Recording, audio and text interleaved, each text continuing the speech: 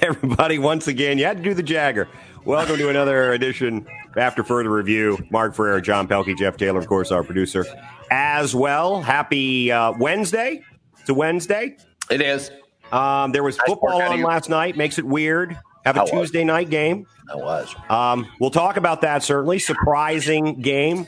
I think we all have to come to terms with the fact that we're wrong about one thing coming into this season. And it has nothing to do with the Buffalo Bills and everything to do with the Tennessee Titans, frankly. Yep, no doubt. There's also baseball to talk about. Break up the teams on the I-75 corridor because they're unfreaking stoppable. Nice. That was your call, brother. Nice, I-75 World Series. Nice garbage time runs for you, Dodgers. That's absolutely perfect. Mays champion. Get within one in the final inning. There you go. Enjoy your fourth place trophy. I was concerned. I was 90 feet away, being down 6-0. It was exciting. It was fun. It was really fun. And Corey Seager, what a huge game. And the only way I knew, because you got to jump back between so much sports-wise. And I'm telling you, I'm literally losing interest because there's so much. It's like I can't wrap my head around it. And then I asked my wife if she wants to watch an episode of Outlander, and I'm like, I'll just record it, and then I'll figure out what I'm going to do later. But Mark, I had that experience. You know, when you talk about that it's never the teams, particularly for us now that we've worked in sports for a while. We've interviewed guys with teams. I mean, I grew up hating the Cowboys. You hate the Dodgers, but we've all interviewed guys on those teams that were great. And you know, you love Vin Scully, even normal Vin Scully, a little bit less than evil Vin Scully, but you do, and all those things. So it's always the fans that make you that reignite your distaste. And I don't really have a huge distaste for the Los Angeles Dodgers, to be honest. In the 70s, when I was a kid and they were in the World Series, 77, 78, certainly, I was actually rooting for the Yankees, but that's because I'd met Catfish Hunter. And, you know, as a kid, those things mean a lot to you. But I don't really hatred for the Dodgers. But Dodgers fans annoy me. I admit that. And last night, they were just getting boat raced by the Atlanta Braves. And the catalyst for the turnaround was the text that Riley Claremont sent us, which was, I believe, a Buster only text about the fact that at that point they were plus 26 in the run differential in the playoffs, which is just crazy. And then they went off and they hit a bunch of they knocked in a bunch of runs, coming up just short. So that's the Los Angeles Dodgers coming up a bit short. That's their motto. It's on T-shirts and everything. Somebody that I know who's a Dodger, somebody I know who's a Dodger fan, who didn't grow up in Los Angeles, didn't grow up in even Vero Beach, I would give you. Is he also a Cowboy fan? Is this the guy? Oh, yeah. I just see this, flip on the Book of Face for whatever reason, probably so I can prod somebody with some sort of political comment, get them upset. And I just see in he raised the font and in all capital letters, Seager. And I thought, holy crap. Because I checked in earlier. It was 7-0. And I checked in earlier and I thought, God, did I miss something? Did they tie it up? Or they were, a 3-run homer. So you're within 4 and you put that out there. So then I just started openly once again, hoping and happily it came true that they would still lose the game in heartbreaking fashion, because now that's where I am with the Dodgers. I don't hate them at all, but because of their fans, I don't want them just to lose it. I want them to push it to 7. I want game 7 to go extra innings, and I want them to lose because I want the pain to linger. I want the pain to metastasize for these people. All right. Because you don't so give the 17 size font, all caps, when you hit a 3-run homer to get within 4. I agree. Wholeheartedly. Like a sack dance when you're down 20. But see, the thing is, the Dodgers have already experienced that heartbreak, and that was last year. Yeah, I know. Y'all's team. I want more of it. They were 2-1. They were up 2-1 in a 5-game series, lost game 4, and in game 5 they were ahead by 2 runs, and then lost in the 10th inning in the deciding game because of a grand slam by Howie Kendrick. I mean, that couldn't have been sweeter. This time around, Johnny, I want to sweep. I do not want to deal with the stress. You don't want him coming back on it. Well, now, it's funny because their bats have awoken, if you ask me. And oh my God. And they're coming into the soft spot of the Atlanta pitching, rotation as well. So it's obviously they're the favorites to win the series at this point. That's what everybody says. The Dodgers are the favorites to win the series. They are still. This is just what annoys me. It's the cowboy thing. And because I've been hearing that too. And Alex Rodriguez last night, again, I don't hate A-Rod. I think he does a nice job on the broadcast, but he's like, you take that last inning and that's inning one of the next game. And I'm like, no. It's not at all. It's the last inning of the last game, which, by the way, you lost. So that's what you have to take with you. Now, maybe their bats have awakened. Who knows? Who knows about any of that? But what has awakened is my distaste for the Los Angeles Dodgers. Well, I'm going to encourage that to the end. I was like David Crosby with Eddie Van Halen. Meh. That's where I was on the Dodgers. And now I have a lot of distaste. Man, that was not a good call. And then, of course, he sort of doubles down on himself inadvertently. Right. He's an old guy. Well, I think he said literally, I didn't remember that he had died. And he died like 48 hours before. And I know David Crosby can't be expected to have a lot of really great short-term memory. I mean, he knows how to play Guinevere on the guitar, probably in 30 different keys. But you ask David Crosby, what time's the 7 o'clock news on? There's probably going to be a little bit of a question there. But the meh. And he did actually go back and say he just was never a Van Halen. It was not surprising necessarily.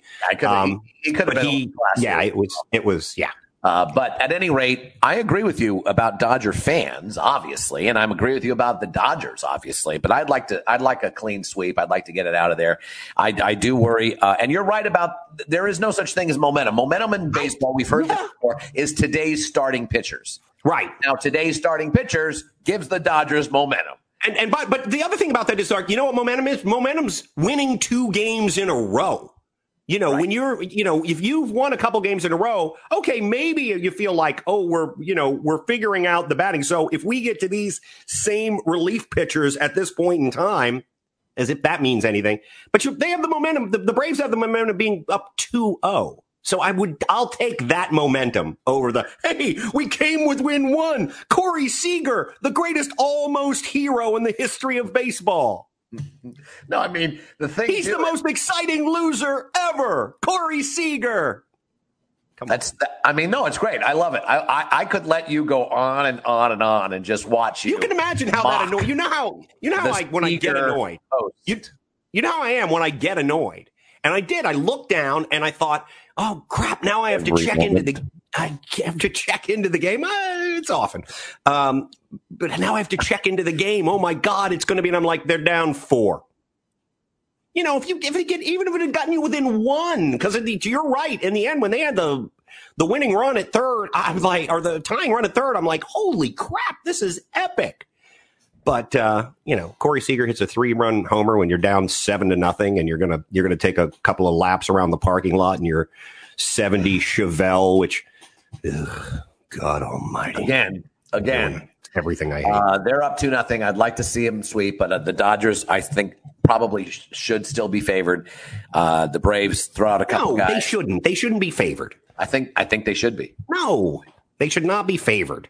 You can say that they're not done for. I would agree with that. A 2-0 lead in a best-of-7 series is never safe. 15% of the teams in the 80-plus games that a team has started 2-0, 15% only have come back. The Dodgers are 3 of those teams, though, that have done that. And I remember the 81 World Series, they were down 2-0. Yeah. And came back and won this thing 4-2, which I would not be surprised at all. I called this series at 6 games.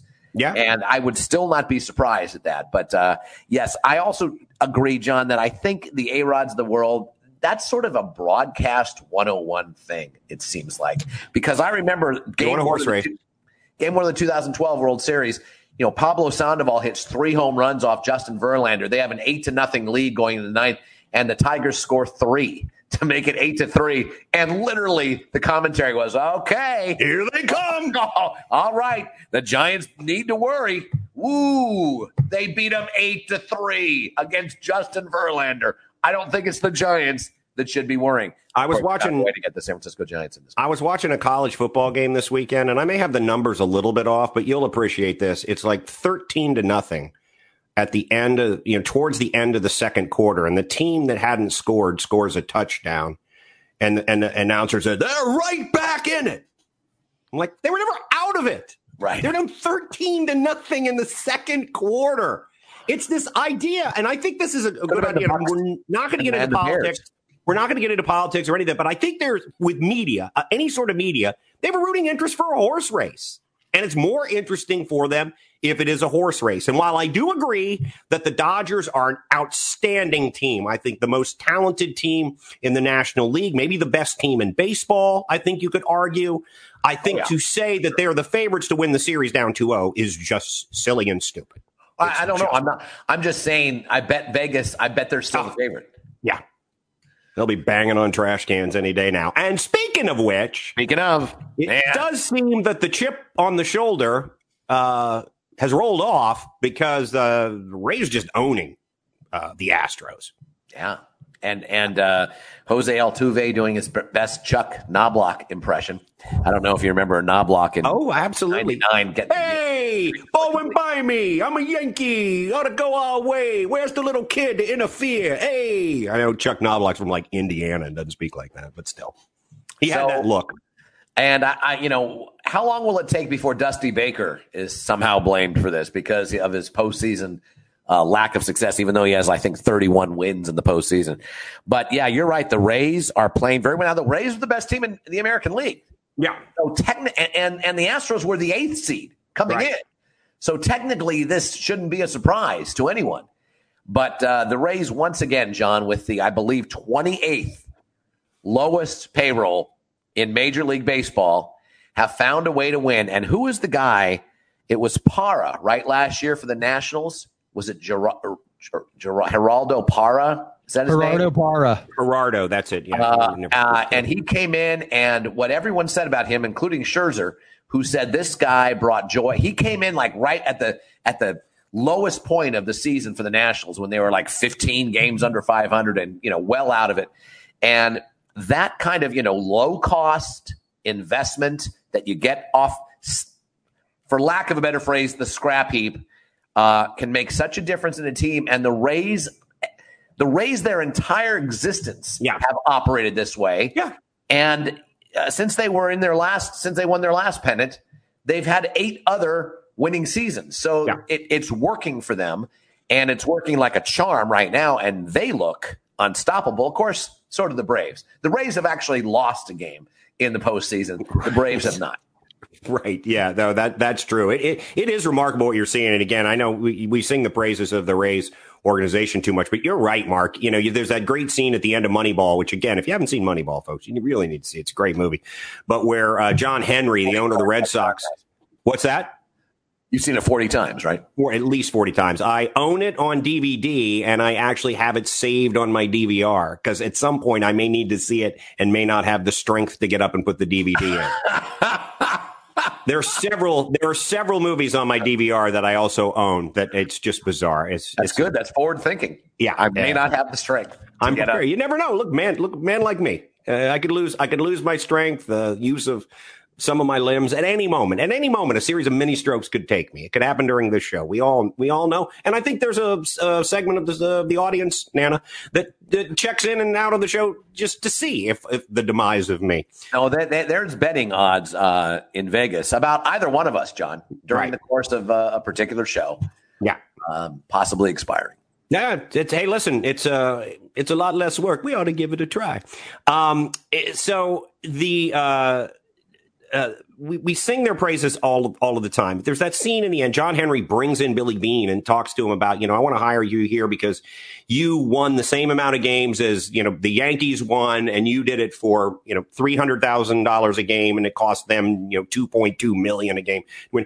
I don't know why everybody's not looking down the road at the Tampa Bay Rays. And frankly, Mark, from everything that I've seen and everything that I've read, the way they're doing it is simply by drafting smart, and developing the talent they have. They don't trade away those minor league assets that you see a lot of other teams do to get the big bat, to get, to make the splashy signing. And it's just paid off for them. And their minor league instruction, it has to be phenomenal. But it's also the way they run their team day to day, because I think there's only 2 players on this current starting lineup that are original Rays that were drafted by the Rays. They know how to trade, and they know how to develop really good talent and then trade that talent. Right, but they don't Chris Archer away for crying out loud. But they don't do it. Great players. But they don't do it by taking 3 great minor league assets and trading them for the one big bat to make the run. They don't do that. You're right. They use their trades to build a team, and year in and year out, they're not as. And this is just me spitballing here of what we see them year in year out. They're not that worried about having an off year, even a couple of off years, because they know they're building towards something, whereas a lot of teams will panic in that situation. It's really interesting that you brought up 81, because in 1981, George Steinbrenner famously apologized to Yankee fans because that team lost. And, George Jr., whoever's running the team now, Homer, I don't know who his name is, but Steinbrenner has apologized to Yankee fans again this year. And it's that sort of, oh my gosh, we've had 2 years where, maybe we're contending in August, but then it falls off. We need to go out and get the big free agent. We need to trade away these AA guys. And I just think that if you look at the blueprint with the way the Rays do it, and it's never panic, trust the system, trust your system, put the right people in place, because obviously the instruction these guys are getting. Because you're right, Mark, the rest of the league is littered with Tampa Bay Rays prospects, guys who spent a year or 2 in the majors with them, who seemed on the verge of, they were really, really good players, and they were taken to other teams, and they've maintained their position of really good players, and now they're just really good players who are on a team that's not as good as the team that let them go, frankly. Right. It's remarkable to me. Yeah, Tom Marino saying they signed a lot of great role players, but let's just take a look at Chris Archer. Chris Archer, drafted by the Cleveland Indians, I think then goes to the Cubs, and while he's still a prospect, traded to the Rays. So the Rays didn't even develop him, but they've got such good eyes on everything that they can make a trade there. So now Chris Archer comes to the major leagues, develops into a really good pitcher, and they're able to then trade Chris Archer to the Pirates for Tyler Glasnow, who has, who's playing great for the Rays. And it's that wheeling and dealing, as well as this great eye for talent, for young talent, for developing talent, for role-playing talent, that has sustained them. I mean, a team that constantly not mortgaging your future. Second to last or the last. Don't mortgage your future. That's too. We haven't used that hoary old phrase, but that's what they don't seem to do, frankly. Yeah. So they're up 3-0. Only one other time in the history of Major League Baseball postseason is that anyone ever come back, and it wasn't an ALCS. So I suppose it still could happen, but I don't think it will. So congratulations, really, to the Tampa Bay Rays. By the way, the Braves, I mentioned, haven't lost. They're tied for the NL record for 7 straight wins starting the postseason. Now, until the wild card round came around, or actually until the divisional round came around, which I think was 95. Right. The only way that could happen is if you swept a league championship series and then swept the World Series. And I think the only national team to have done that were the Cincinnati Reds in 1976. Speaking of the late great Joe Morgan, which we were last show. So I don't know. I mean, this start is pretty rare. And I think, again, what it is, when you and I, we talked about it in the last show, and I know that we skipped over the Progressive and we need to jump that, but is the fact that going into this season, everybody said, the Braves have a really good lineup.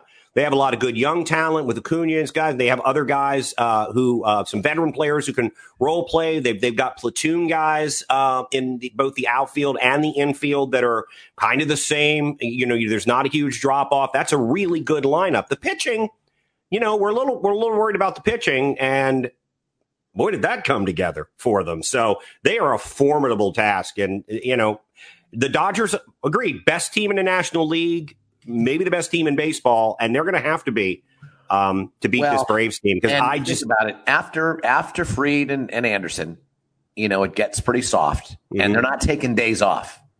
Yeah, so to get Fried back in there, to get Anderson back in there is going to be late in the series. Yeah. If they come back at all. So I anticipate it probably going the distance, but I would not be surprised if the Dodgers win 4 straight. Right now, the odds are Braves are 1-3 and the Dodgers are 15-8. Yeah. Whatever the hell that means. I don't know what that means. I guess I don't know what that means. We're breaking down like fractions, smack each other in the press, and we don't print retractions. That's what I think, Mark. All right, let's do the progressive trivia, and then we can talk a little bit more about baseball. I just find it fascinating, this baseball. All right, this is Marky's. So do you want to go ahead and read it? I'm really happy with this one, John. We'll see what happens. Okay. I'm giving a lot of good clues up front. He's a Heisman Trophy winner starting off. Led the NFL in rushing 1 year. Led his team in rushing yards 7 times. And led the league in touchdowns 1 year. Rushing touchdowns. That's it. All right. Okay. Well, that's a good NFL, National Football League. I am sending you a text there with who I think it might be. That's exactly right. Thank you. I guess but still. Well, there's several reasons actually, but unbelievable. You know what was really unbelievable is that the Tennessee Titans seem to be. Just not happy with that at all right now. I can imagine. I'm not happy. So I'm even happier. Yeah, absolutely. The Tennessee Titans are. Can we just say it now? They're a good football team. They're well coached. Obviously, they're getting excellent quarterback play. Yes. They can run the football defensively. It looked like a high school varsity and JV team, given the defense of the Bills, which may be an Achilles heel that we didn't see coming for them. Because now let's also remember there's been postponements. It's a Tuesday night. There are a lot of things going on there. Josh Allen had a less than stellar game. That was a little subpar for him, but he's second year quarterback. So you're going to have those things. But I do think the story coming out of last night is going to be how bad the Bills defense is. But I think the story coming out of it is that you don't want those Patriots assistants. You want the ex-players. Because I think Mike Vrabel if that team gets back to the playoffs, Mark. Yeah. I mean, how is he not considered one of the best coaches in the NFL? I don't think anybody would argue that their roster is that much better than anybody else. They have some good players, clearly, but they are a well-rounded football team. And I love the fact that they just did not take their foot off the pedal last night either. They just kept going. I think it's also we've mentioned Mike Vrabel. We've mentioned ex-players being the real coaching tree of Bill Belichick as opposed to ex-coaches, and I think that's a fun way to look at it. There's no doubt about it, and Vrabel's doing a great job. But first of all, I've dismissed them pretty vehemently this whole season. Time to back off on that. And I've dismissed Ryan Tannehill. And it's time for me, John. It's time for me to say he's the Jim Plunkett of our day. Oh, wow. I look at him and I think this guy is an elite quarterback. And Mark, maybe more surprising that he got the other chance because Plunkett was a Heisman Trophy winner and an overall number 1 choice. And those guys are always given more opportunity than a guy like Tannehill, who he was drafted relatively high, but everybody knew he played tight end. He was a bit of a project. And for him to be able to come back and do this, I could not agree more. I couldn't agree. It's a great story.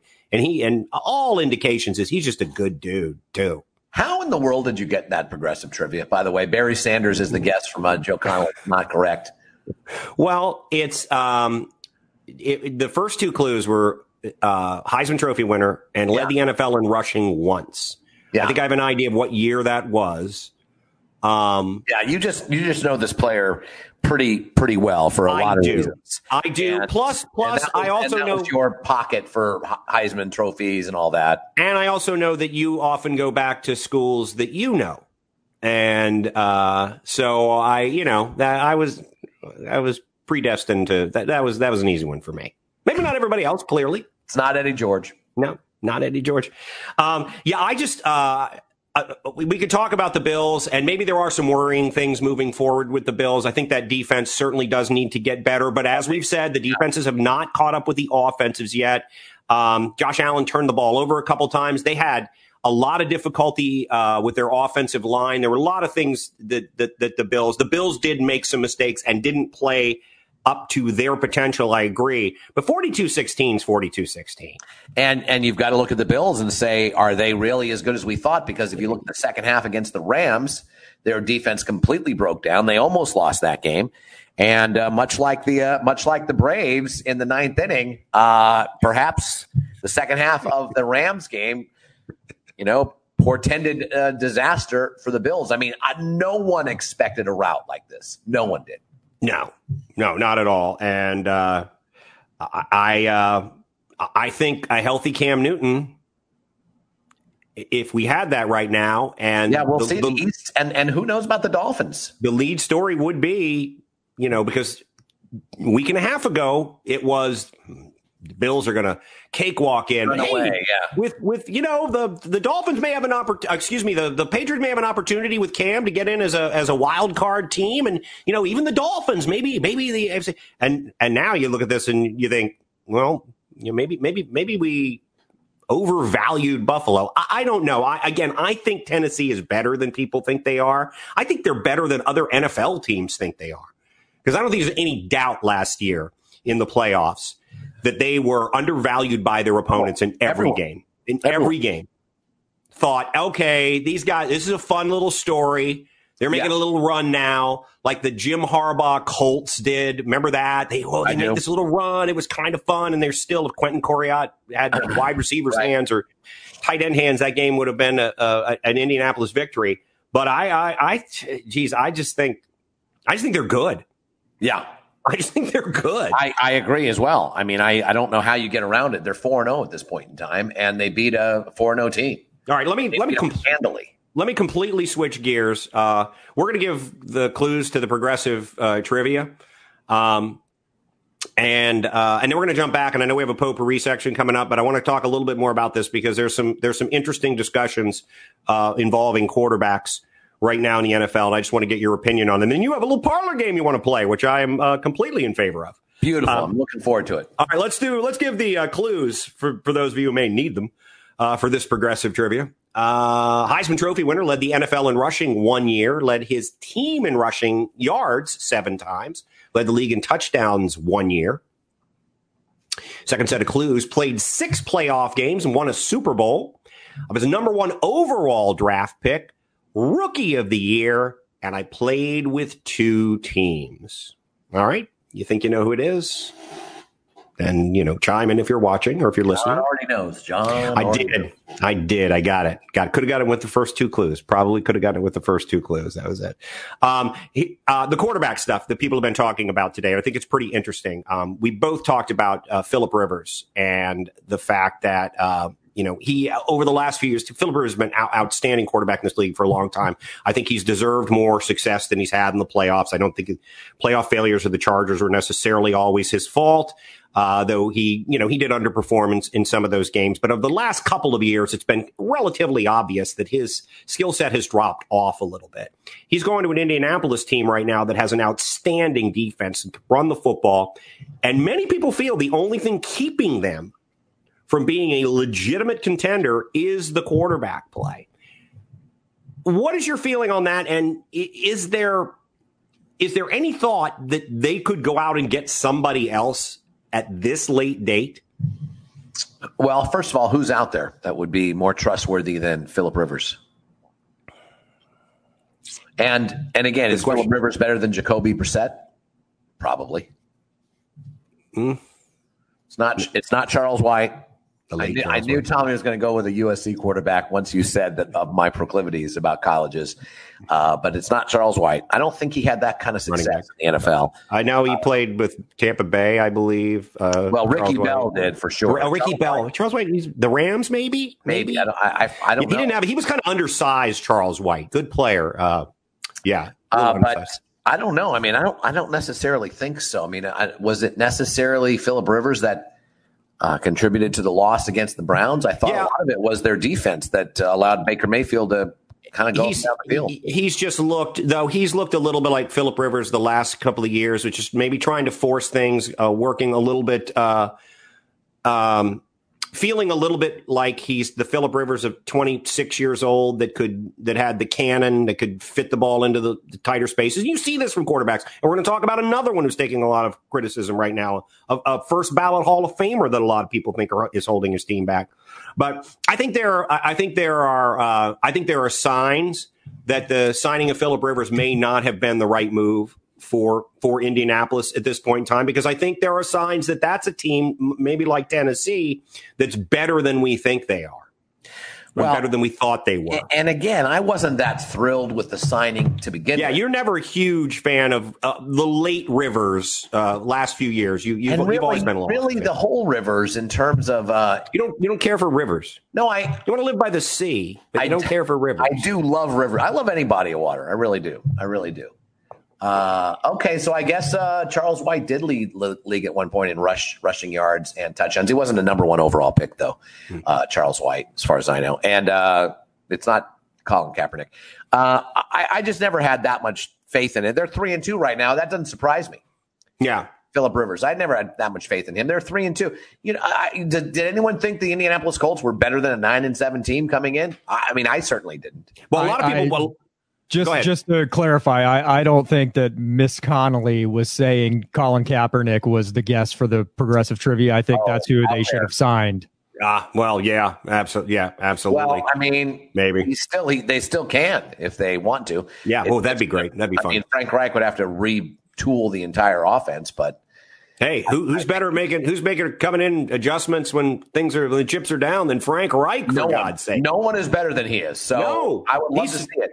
Surround himself with Don Strock and a couple of other guys, and my goodness, they'd be odds-on favorite. All right, the other guy that I'm talking about, I'm sure you know, is Drew Brees has taken a lot of heat down in New Orleans, and they have underperformed. I think we agree.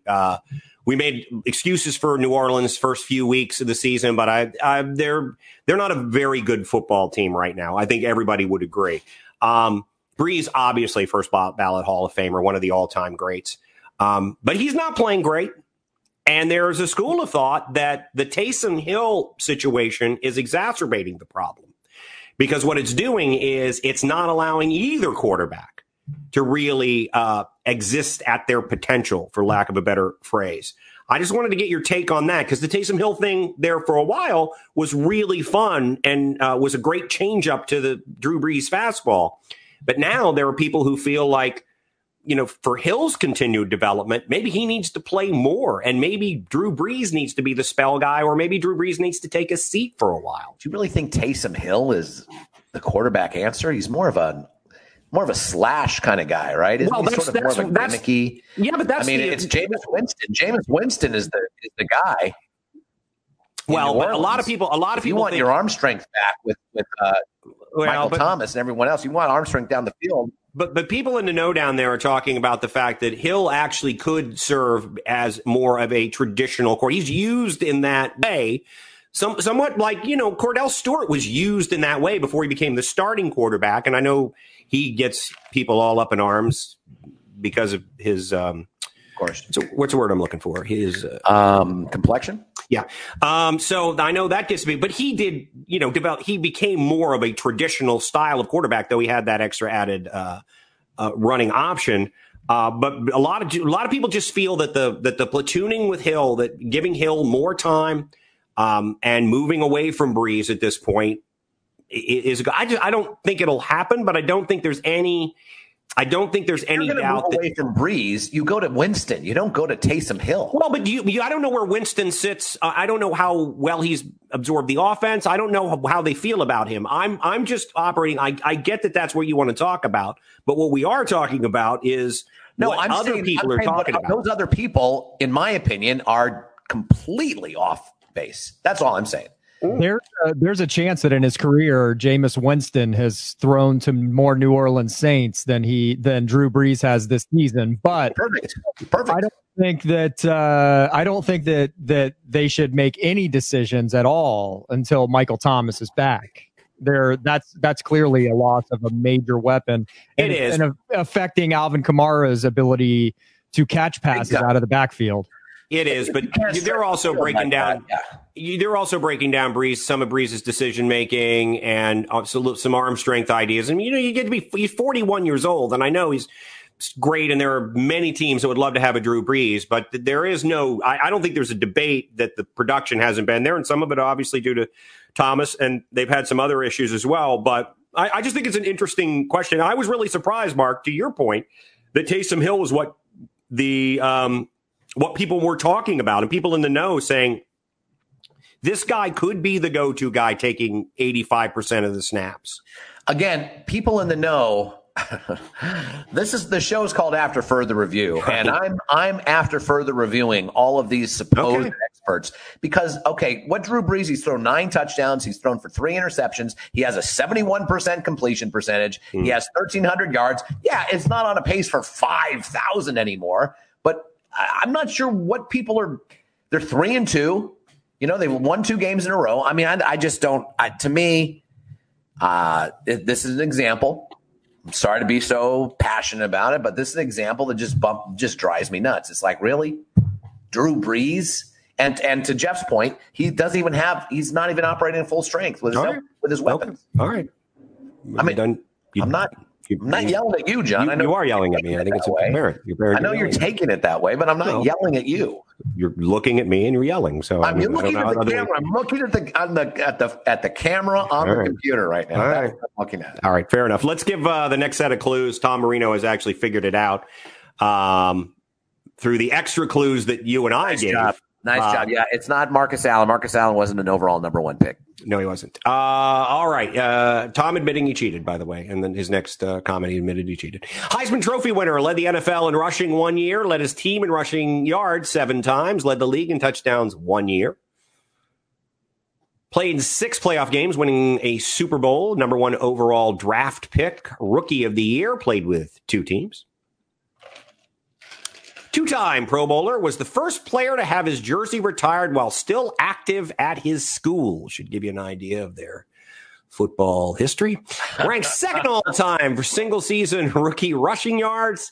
Played with Archie Manning and Doug Williams. So that we'll leave that out there. The giveaway clue there, New Orleans and the Redskins. And well, now see, you're giving extra clues. You're not giving the people just listening to the pod. Why do you hate the podcast listeners, Mark? I think that's something we need. Podcast listeners. I don't think you do. I think you only like the people who tune in. You're very much a visual medium guy. I'm really not. I actually think we should discuss losing the YouTube thing and just sticking with the podcast. Well, you know me. I'm the amount of foundation I've had to put on, and I have to sleep with like cucumbers over my eyes at night so I don't look. It's really about your hair and the prep that your hair has to go through. I know it's in a ponytail again today. I know that offends you on so many levels. Why does that bother you so much? Why does that bother you so much? I just pull it back because it gets it out of the way. It seems so I don't know. It just seems pseudo hipster to me.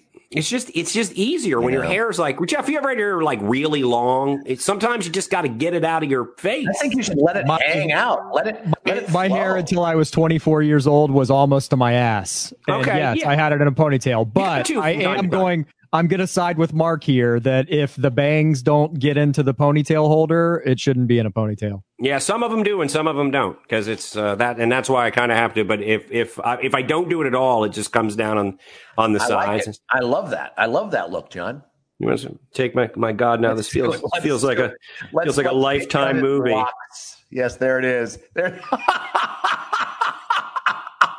There it is, Johnny. There we are. I think that looks great. Well, sometimes I do look 3 to 4 years younger. Wow. Okay, so I don't look. So I look in my 60s. Excellent. All right, let's jump back to the potpourri just for a second, Mark, before we get to the parlay game, because I do want to get the parlay game, because I think it's interesting, because I've been running around in my mind what the question is, and I don't know that I have an answer to it, but I know that Jeff does, and I want to hear what it is.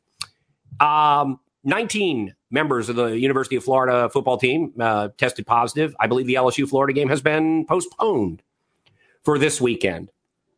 What is your level of optimism that we finish a college football season at this point? My level of optimism is high. It's still going to be just like every other sport. They have to to deal with. That makes me angry. Calling me Ron White. They have to deal with everything that comes at them. We've seen baseball handle it. We're watching the NFL right now handle it. Can I ask a quick question about it? We're about to see college football handle it. Do you think that we're going to get to the end of this college football season? Because the NFL has actually discussed this. And some teams will have played their full schedule and others will not have played their full schedule. And we'll have to go. Do you think that'll happen? I think, Jeff's nodding. I think that's going to happen too, because I think there are going to be some bottom feeders. No offense to those schools, but towards the end of the season, and they're going to have a number of positive tests. And is it responsible to go and play a game? And is there any point in it? No, if there's no point, they're not going to play. I think that's part of what they're figuring out. I think they're going to figure it out. I think college football is going to figure it out. I do have an opinion, and this is informed by my general bias, and everyone who knows me understands what that is. And that is that, comments like the swamp needs to be filled, he is now appropriately walking back. And that's what's going to happen with these college football coaches who are like, well, sometimes you just say stuff, and I get it. It was a stupid comment to make.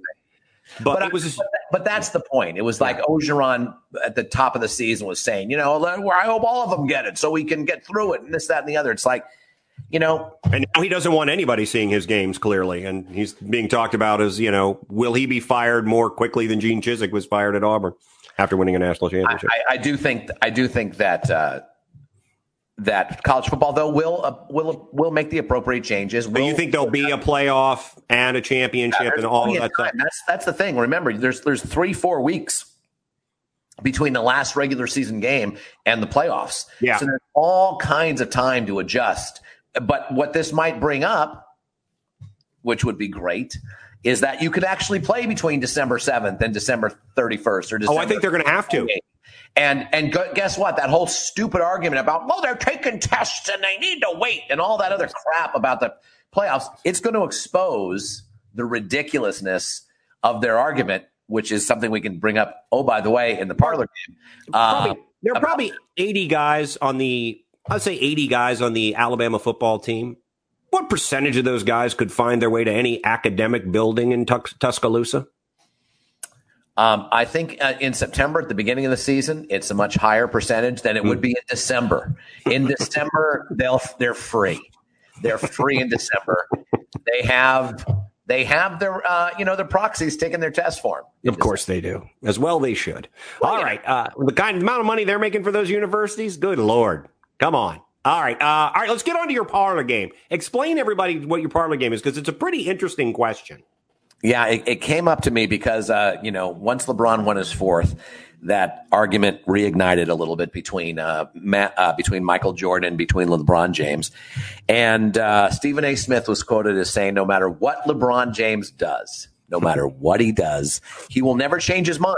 LeBron could win 3 more championships, have 7, been to 13, and have 7 finals MVP trophies, and it wouldn't change Stephen A. Smith's mind. And I thought to myself, I think most sports fans, when it comes to the classic debates, one of them is, the GOATs of any particular sport, the designated hitter rule, for crying out loud, college football playoff.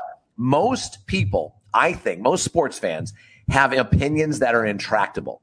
Are there any issues out there that you could say right now that you're open to changing your mind about? Because that would be very interesting, because most sports talk shows just are people yelling about opinions that no one's going to change their mind. Right. It's all about yelling and verifying someone's opinion, or yelling and telling how their opinion is wrong, and no one changes. It's like a Facebook argument. No one changes their mind. Is there any issue in sports, classic debates that are out there, or potential classic debates, that you think you'd be open to change your mind about? I think I would be open to changing my mind. I will say one that I have been open to changing my mind about, because I was often in the Stephen A. thing, was that Michael Jordan's the greatest basketball player I've ever seen, and I will never ever see another basketball player who's better than Michael Jordan. And I still put maybe Michael at the top incrementally, but I will admit that if LeBron were to win, 2 more, I think, you might have to make an argument for him. The only other one that I think that I could be dissuaded from is that I think the best rivalry in all of sports is Michigan-Ohio State. And I think I could move away from that one. I think that if enough happened, if Michigan continued to stop stepping up and turning it into what has essentially become a hammer and a nail thing, I think that could push me away from it, because I think there was a point in time when I thought it was Yankees Red Sox. And over the years, you've kind of beaten me down on that by showing me the periods of time where they never played a game of meaning at all. That the Red Sox were so bad that the Yankees could have lost every game to the Red Sox and they'd still finish 30 games ahead of them, in the series. So I think those are a couple that I could move off of. Jeff? Yeah, Jeff, how about you? Mine isn't a classic argument. It's one that's had between me and other people because I'm typically the one that brings it up. And it's been a long time since it came up. And it really struck me when you said this, is that I believe that Tiger Woods signing his contract with Nike and being forced to use Nike clubs is what derailed his career more than the other stuff. You're not the only person who said that. All right. There are other golfers who said early on, particularly early on. Now I think there's an agreement that Nike makes pretty good golf clubs. They have come around on it, but that early in that the equipment he was using was subpar equipment. Comparatively. The reason I say I could be talked off of that argument is because I think that he may have lost it mentally even before all of the stuff that came out about him came out, because all of that stuff was going on. So, but I've been hard fast that changing clubs is really what made him lesser a player in his short game, especially.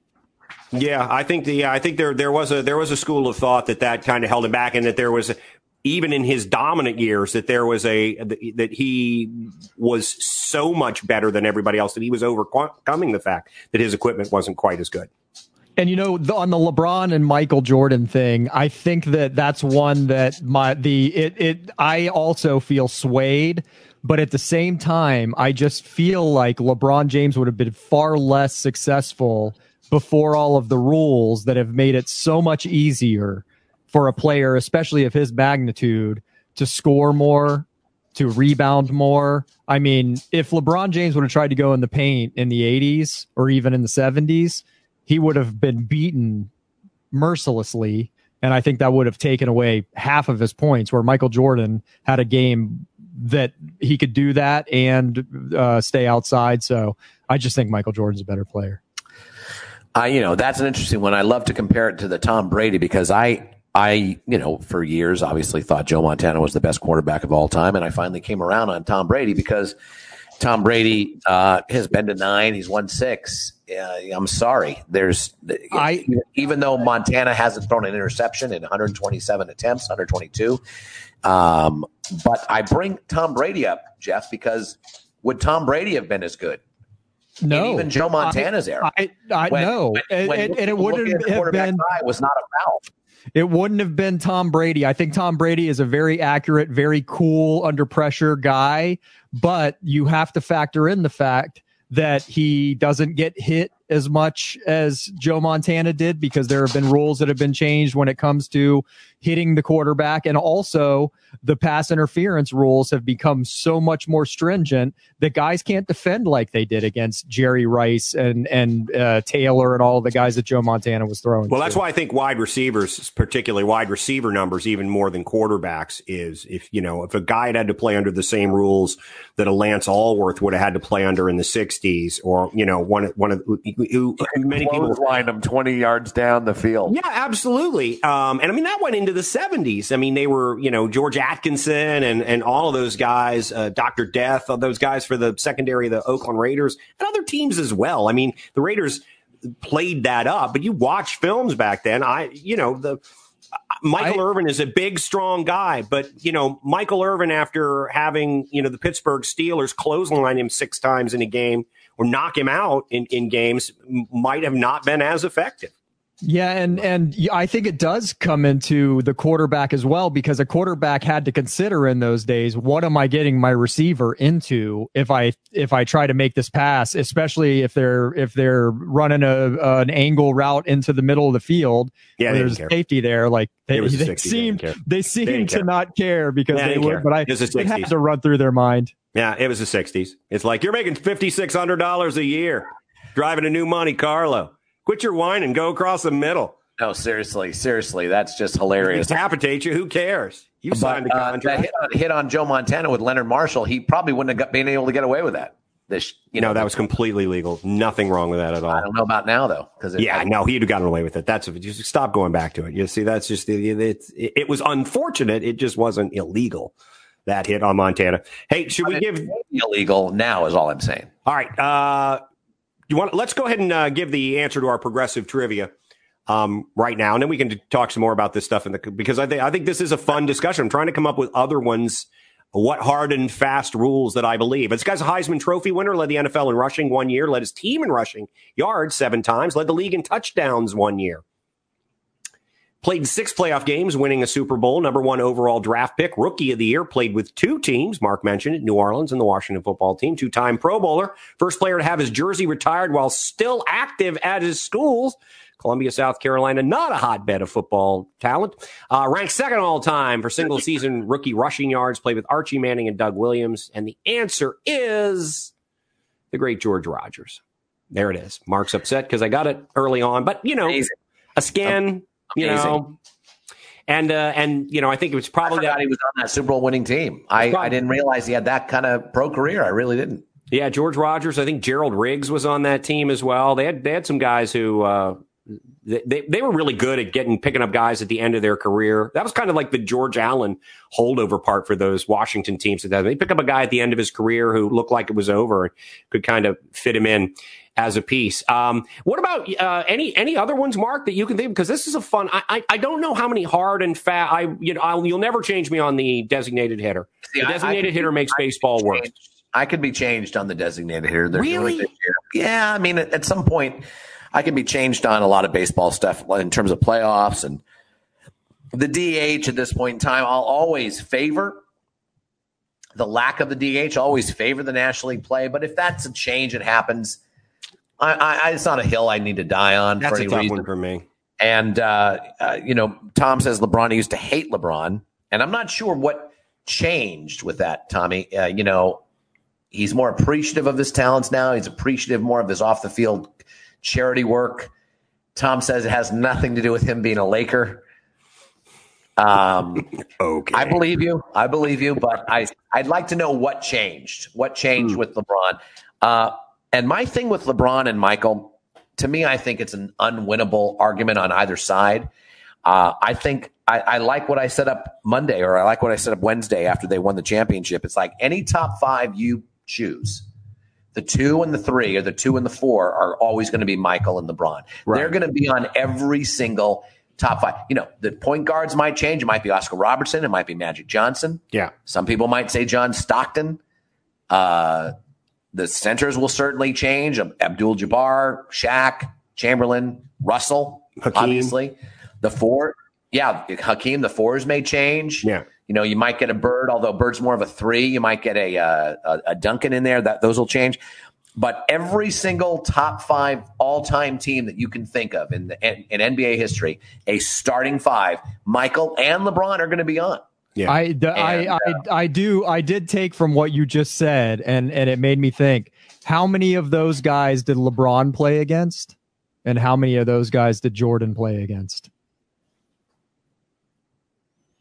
Well, Jordan, all-time greats. Yeah, but Jordan really didn't play against Kareem in any meaningful way. And you have to step away. Those guys' career. And you have to step away for a few years before you start talking all-time greats anyway. I mean, LeBron's in that discussion, as was Jordan, while they were active players. A lot of guys, it takes – Kareem certainly was as well in the discussion, as you mentioned, though that's not a hard and fast. I think the Brady Montana one is interesting because I just look at it this way, because I think that's a 1A and 1B too. Because if you had to put together a football team and you got either of those guys in their prime, if the quarterback choices were Tom Brady and Joe Montana, and the guy in front of you took Joe Montana, you'd go, like a Tom Brady. Right. And I think the opposite is true as well. Sure. I just think that's really a push. I mean, you can argue many sides of it. Because they said, well, Brady didn't have a lot of great talent around him. Look at the 81 San Francisco 49ers, for the love of God. That was a team that had exceptional quarterback play and great coaching. That's what won, which is the same thing that you could see out of New England at times. But I think, that's one I just don't have I don't have to be taken off of either one of those guys, because I just don't think that's a winnable argument either. And I think too, believe it or not, being at the ESPN club where we would talk to fans from everywhere, from all kinds of points of view, you sort of, start thinking that's true. That's right. I should rethink that. The whole thing with the Dodgers, I hated the Dodgers. The Dodgers needed to lose everything, and they needed their Chavez Ravine to be returned, that land to be returned to the indigenous people who were there. That still needs to happen. But, you have to look at the entire history of the franchise. You look at a Vince Scully, you look at a Jackie Robinson, you say, it's a classic franchise. I think in terms of, I'll tell you what, here's one. The Cheater Dome. Will I ever be taken off of that? Right, because it's not a dome. We probably should be taken off of that just for the incorrect nature of the nomenclature. Designing a stadium specifically so you can artificially enhance the noise therein, and then you fill it with a bunch of people celebrating themselves. I don't know. I don't think that's going to be one I can back off of. Wow. Okay, it's not a dome. And like the artificially, specifically for artificial amplification. Well, I would think it would be closed if that were true. It'd be completely closed in. The way it goes, it's going to be louder if it's closed in. Just benefit. And I think though the way they understand sound waves better than we do, John, and they bounce around. Well, I think we all understand sound waves to a certain, and we all understand what acoustic shadows are and all kinds of things. Some of them escape through the top, but I mean, because of that design, it actually enhances the noise in there more than a dome would. But people will still say that Kansas City, it's louder at Arrowhead, and that was built in like 1970, for God's sake. So yes, I don't know, Mark. I don't know. I think this is just. I believe the same acoustic engineers, though. I believe the guys that built Arrowhead are the same guys that built the whatever Seattle. Their nephews. 40 years apart, they got the stadium. Hey, we got another stadium build. Let's make this one loud. It comes down to, for you, Mark, it comes down to more than anything, it's the fans. It's that 12th man thing, which really that's interesting to me, because for a guy who has a lot of superstitions when it comes to your team, you were going to gamble away every penny you had on a game once. That wasn't made it into the video, by the way. If you watch the whole thing, yeah, I still need to watch that whole thing. It's set aside. It's 7 hours and 30. It's a David Lean film. It really is. It's Hotel Terminus, but not as funny. I still don't understand that about you. Why? I get fans. I said it. They're the Dodgers. Seager. Oh, you're down 7-3. Yeah, nice. But that whole 12th man thing with Seattle, that just where does that come from? Why? What in your past gets you so? It's like, because it's celebrating themselves. It's not celebrating the team. It's like the perfect example. Celebrating the home field advantage. No, it's not necessarily. I guess it's celebrating. That's what it's celebrating. It's like we're really loud here and it helps. Why do they have the home field advantage? Because of them. Okay, so it's celebrating them, John. You can't get away with them selling. It's like It's like anyone at Tampa Bay. If everyone dressed as a pirate, and that was what everyone loved, and they dressed as a pirate, and they didn't care who was on the field. They just cared about making sure everyone dressed as a pirate to celebrate them. I would even have a better time with that, because at least that's a character. At least it's a character. They come in there and they just wear a 12 on their jersey. And it's like, look at me, look at me, look at me. It's like, I want to look at the Seahawks. I want to look at Russell Wilson. I want to look at Bobby Wagner. So you really have a problem with television directors of football that turn the cameras on the 12th man. No, I mean, it doesn't matter. I mean, you see them in the club, you see them everywhere else. It's all about number 12. It's all about them. I don't know why you don't see this. This is narcissism 101, Johnny. I've made it now my life's goal to change your mind on this. It's now my life goal to change your mind on this. So, boy, talk about your privileged white guy. There's a lot of crap going down that we could, and I could address those things and use my skills. But marking a 12th man thing, and here's the sad part. I don't necessarily disagree that it's actually probably a pretty good thing to make your life's goal, because there's something there. Narcissism. No, well, I mean, I just see, fan is short for fanatic. People do stupid things. I think, showing up at a game in Buffalo in December, not wearing your shirt, you're a moron. You're not a great fan. You're not a narcissist. You're not a narcissist. Well, yes, you are, because you're going to get on TV. If you're the guy with frostbite and man boobs in the front row, wearing the hat that Jim Kelly autographed at a Kroger one day, and you're going to be on TV. Kroger. You just love to reference Kroger. Do I really? John, there are 12,000 of those in what was formerly known as Rich Stadium. I'm not sure what it is now. There are 3 of them get on camera. It's not about narcissism for them. It's about supporting their team. See, now it's the same. Seattle, it's about look at me. I'm 12. It's narcissism 101. It's a Columbia University experiment in societal narcissism.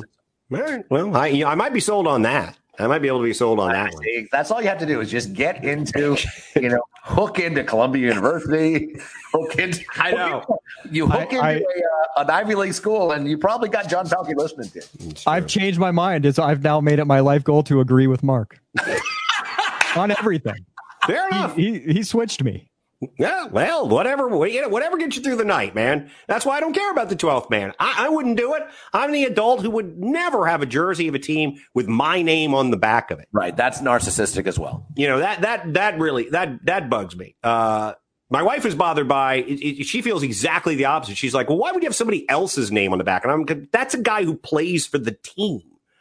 And she's like, well, why would you want your name? It's because I don't play for the team, nor would I ever? Why would I want, she doesn't really get that. She doesn't understand why that's my thing.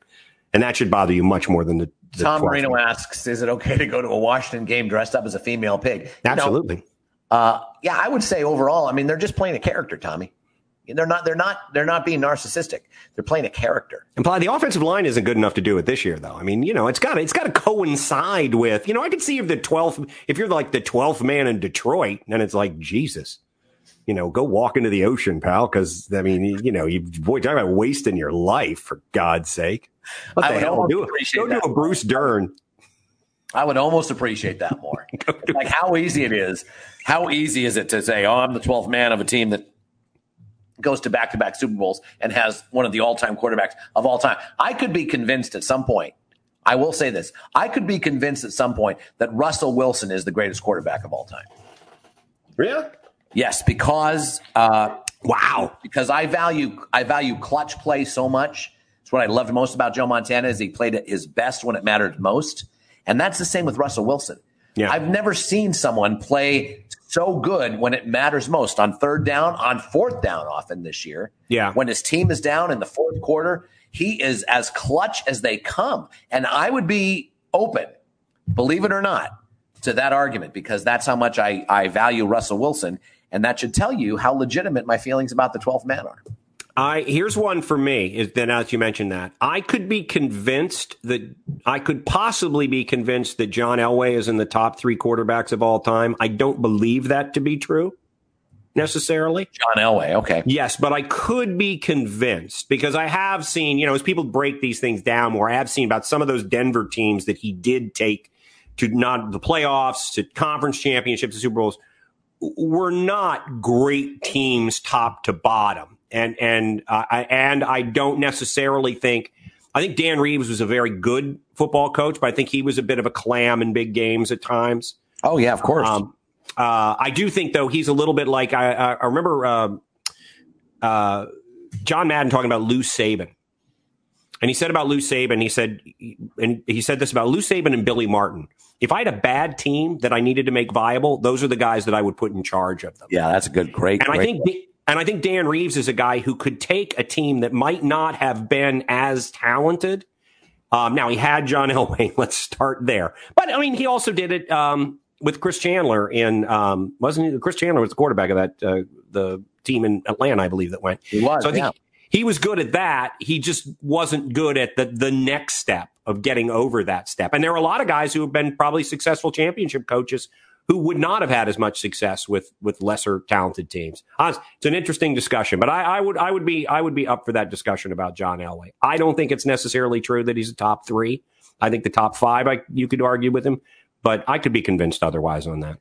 So how about Tom, by the way, comes up with this idea that if the Dodgers lose tonight, does Dave Roberts take any responsibility for all these years?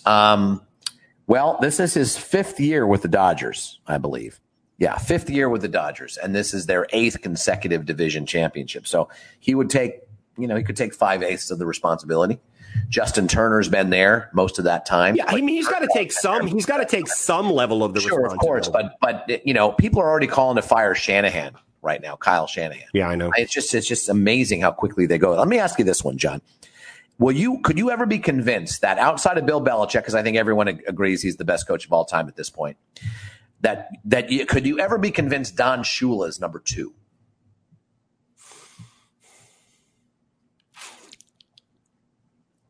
I know that's a toughie. That's why I'm asking this. I know it's a toughie. I could personally.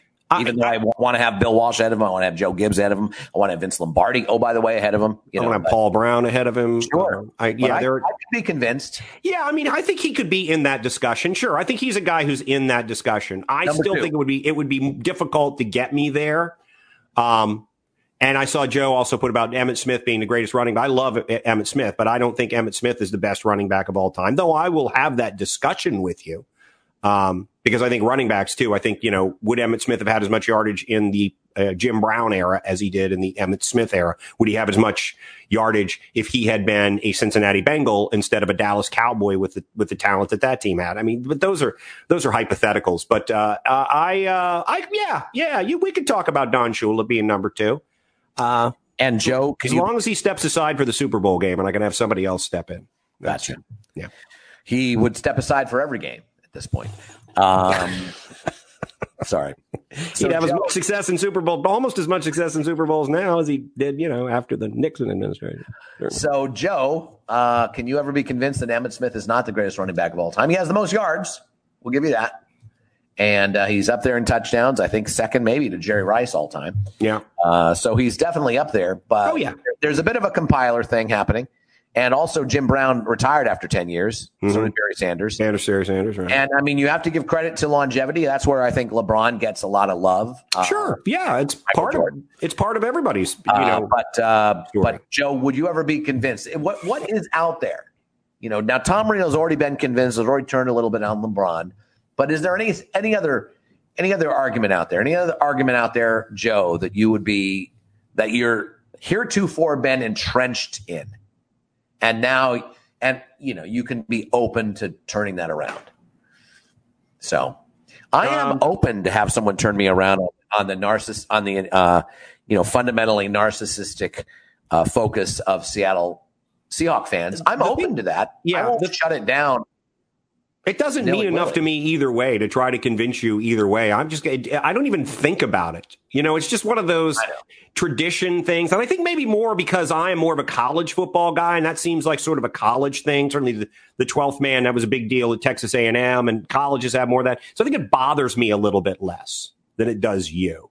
You want to, some inexplicable way, you want to be a little more buttoned up than that as a fan. I don't really get that. I don't really get that at all. By the way, about the team. That's all. This just came down. They canceled the Pro Bowl for the first time since 1949. I think we saw that one coming. I'd like to send out my condolences to both of the people who watched the Pro Bowl. I don't know what you're going to do on that day. Maybe watch an old Pro Bowl because it'll mean just as much. Once again, Orlando getting slammed to the turf in the coronavirus. I mean, Orlando has probably been the worst city affected. I mean, I guess maybe you could say New York because 3 times as many people died as in Florida, but and a lot more compared to Orlando. But Vegas and Orlando have been squashed by this virus. Yeah, they have. Here's Joe Conley, another example. Joe Conley asking which ESPN club host is the best, and Riley getting a vote. I would go with Lori-Ann Keel. That's how my favorite ESPN host will be Lori-Ann Keel. Mine's Dave Azer. Well, I can see why he carried you for all those years. He really did. I mean, seriously, you got to have someone carrying you when you're learning the gig. It's Ryan Fitzpatrick and Tua. All right, before we go, 2 baseball games tonight. Is you're right. The one thing that it does is the oddball for me is that they are playing night after night after night after night after night. That hurts with pitching rotations. How do you see this? Do the Rays take care of business? Do they just sweep the Astros? Can the Braves go up 3-0, or the favored Dodgers come back today? How do you see it? See the Dodgers winning, and I see the Rays winning. I think the Astros are in their head. Altuve can't make a throw from second. A la Steve Sachs, as Tom brought up. That was true. And a la Chuck Knobloch. Yeah. Now Chuck Knobloch, that team was able to win a World Series. And in 81, I don't know when Sachs did his thing, but in 81, the Dodgers won a World Series as well. So, and actually, that wasn't Steve Sachs, I don't believe. That might be closer to 88. I mean, he may have been on that 88 team. Sachs. Yeah, but that would still been Bill Russell, right? The second baseman. Still would have been Davey Lopes. Davey Lopes, excuse me. So Steve might have been 88. So I could be wrong. I mean, maybe the Yips encouraged the rest of the team to step up even more than they would to make up for the difference of a man, 30 feet away from first base who can't make that throw. Fair enough. Jeff, Braves, Dodgers, Rays, Astros, your feelings? I think that I agree with Mark. I don't know that the Rays will put it away tonight, but they are going to put it away. The Astros are not going to come back. I don't know about the Braves Dodgers. If there was a team that could come back from being down 2-0, it's the Dodgers. Yeah, they're just going to have to show me more than 4 decent innings at the end of a game, frankly, before I believe it. Because I would much rather see them lose another World Series than see them lose an NLCS, to be honest with you. I want a Braves-Rays series for many reasons. I wouldn't mind that. I want them out as soon as possible. Of course you do. Then I can relax. Then I can really enjoy the baseball playoffs. All right, you can go and relax now because that's it. That's all for our show. Thanks to everybody for listening and or watching. Or both, if you really have a lot of free time, which maybe some of you do. We will be back on Friday with our preview of the big weekend, the mediocre weekend in college football. It's such a great weekend last weekend, and this weekend not as many exciting games. But Joe's College by the Sea games. Again, I have no problem with Joe's College by the Sea. It's just when the nuns are involved, it seems like a poor use of your resources to buy that prime. It's always about the follow the money. In your mind, the fairy tale. It's always about that. Yeah, it really is. Trevor Lawrence. That's Trevor Lawrence. All right, guys. We'll see you next time. Thanks for listening.